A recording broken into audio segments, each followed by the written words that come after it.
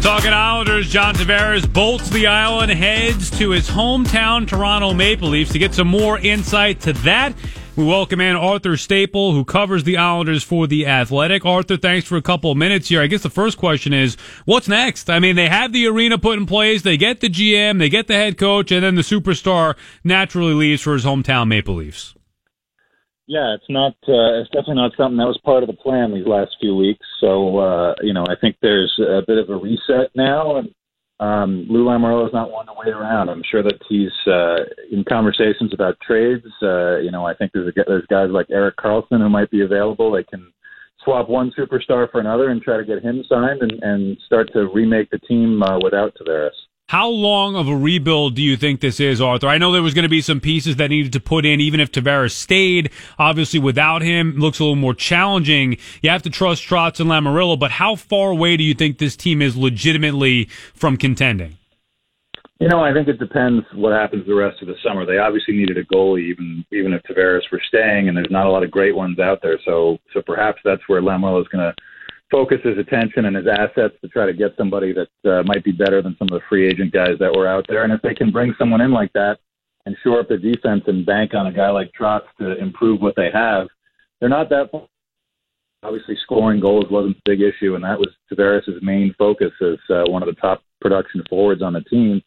So if they can shore up the other end of the ice, I think that'll go a long way to making them a bit more of a contender. Yeah, maybe a different look team, but certainly we know they need a goalie. He's going to have to get creative, as you just mentioned. All right, let's focus on JT for a minute here. First, was there anything you think the Islanders could have possibly done to keep him here, or was this just a case where he's had his heart set on going back to Canada, playing for his hometown Maple Leafs?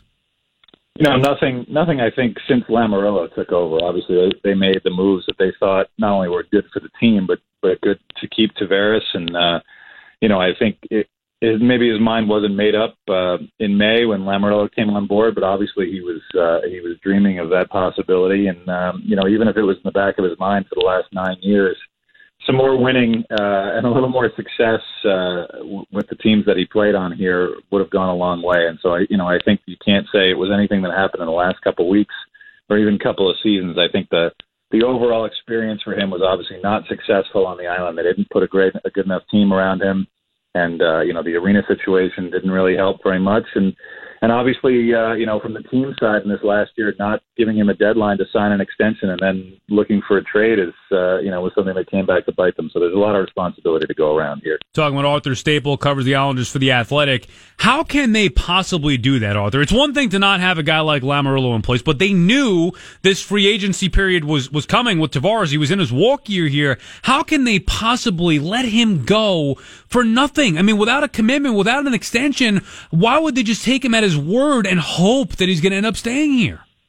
It's the $1 million question, or many millions of dollars question, I guess. Last summer when he asked ownership to hold off on extension talks and he didn't want to be traded, and they said yes to everything. It was hard to believe that there was no deadline, whether it was before the season in December when they made the announcement for the new arena, and then at the trade deadline. Obviously, the earlier you make that decision, the better the assets you get back. And I think when you hear that he doesn't want to sign, he wants to see what's going to happen with the team. That's got to be a big red flag to ownership. And they're the ones who can tell management, could have told Garth Snow, let's set a deadline, whether it's 3 weeks or a month from now. And if that doesn't happen by then, we put our best offer on the table. We got to get something back for him. So, I think last summer was the time to act, and obviously we are where we are now. Yeah, and that would have been the move to make. Now, you could also question why ownership would stick with Snow when you knew that was not the right direction for the franchise. I mean, we've known that for years, and they ended up sticking with him until the last minute. It was too late. By the time they hired Lamoriello and Trotz, I would think, now I don't know this, you would know a lot more than me, I would think Tavares already made up his mind. He knew how bad it was here, or even less than that, he knew he wanted to go home to play for the Leafs. But maybe, to your point, if you had a guy like Lamoriello in here a year and a half ago, maybe that could have changed something. Yeah, they had an opportunity at the end of the 16-17 season to make a change in the front office, to make a change at coach. Doug Waite wasn't the head coach then, and they chose to stick with him. And like you said, they made ownership made moves in the hopes that Tavares would stay, not with any sort of concrete guarantee. And those were two of them. Garth Snow and Doug Waite had and have great relationships with John Tavares. They're very close, the guy who drafted him and the guy who he lived with when he was a rookie in the first couple of years of his NHL career. And I don't think John Tavares is the kind of guy to ever say anything explicitly to ownership about, I want these guys here. But, it was some hopeful moves, and obviously they didn't work out. And there was a chance last summer to point the team in a different direction that maybe would have changed John Tavares' mind. Unfortunately, it's too little too late. Whatever is done is done. He is now a member of the Toronto Maple Leafs, going to be one of the favorites, certainly coming out of the Eastern Conference, going to win a cup. And the Islanders lose their superstar, their homegrown superstar. All this going on, though, Arthur, I still think there are some positives, maybe more so than not, with Lamoriello in place, with Trotz, with the arena situation getting cleaned up. You think this is going to be, in the end, you think the Islanders still have turned the corner and the franchise is headed in the right direction? Or do you still think that losing Tavares, coupled with the years of ineptitude here, you think that's going to be the norm moving forward? No, I don't think, Lou is, even if he weren't 75 years old, you see his track record over the last 3 decades. He's an aggressive guy, and he's not going to sit around and wait. It's definitely vogue for certain teams in the pro sports arena now to tank and hope for a high pick and kind of rebuild from the ground up, and that's not his style, and that's certainly not what he sold Barry Trotz on, and it's not what he tried to sell John Tavares on. They have the reigning Calder Trophy winner in Matthew Barzal. They have some other decent assets in the pipeline. They have some decent NHL-ready players, and they're banking on Barry Trotz being kind of the coach with the best pedigree to come in here in a long time to make some improvements and make this team more accountable and more structured and all the things that really started to fall apart the last 2 seasons. So, yeah, it's not barren, but these are not great days right now. No, it's bad. I mean, anytime, a player his caliber leaves this city and that team where everything else started to come into place, I mean, they just got the GM, the coach, the arena. It's hard to, come on. You can't, hard to recover, especially immediately when you lose a superstar like that. We're talking with Arthur Staple of The Athletic covering the Islanders. What's the situation, Arthur, with that arena? It's not going to be ready for, 4 years, right? They're going to be back and forth between Brooklyn and the old the renovated Coliseum till then? I think it's 3 seasons going forward here where they're splitting time, and I imagine, depending on how this season goes, where they're splitting it almost down the middle, I would imagine if you're going to see more games out at the Coliseum. You just take the pulse of some of the fans who didn't love the Brooklyn experience. It wasn't even so much the travel and the traffic and the lack of parking around there. It's just the building is not a hockey building, and I think the experience wasn't so great. They didn't feel terribly welcome. There weren't a lot of great dates there.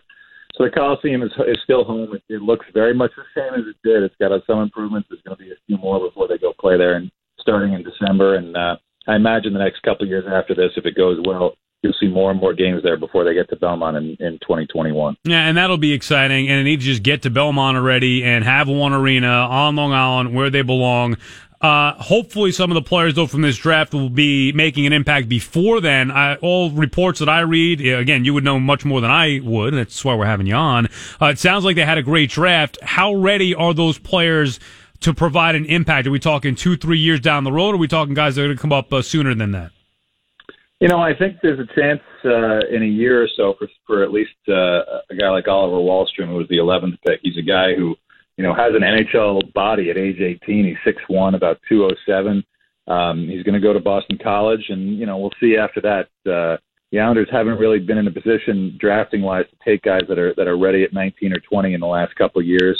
But even the number 12 pick, Noah Dobson, is defenseman, and defensemen take a little longer, and he needs to fill out a little bit more. But his, skating is the name of the game right now, and they got 3 guys. If you throw in Bodie Wild, the 41st pick, who was a guy who was projected as a first-rounder, these guys are all 6'1", 6'3", 6'4", and they can skate. And having size and that mobility is the way the game is trending. And it'll be interesting to see after, if not 1 year, 2 years, where these guys are when they turn pro, maybe before 2020-21. And you would think, even without Tavares, Islanders' expectations still at least to make the playoffs next year. Is that unrealistic, or you think that should be a realistic expectation?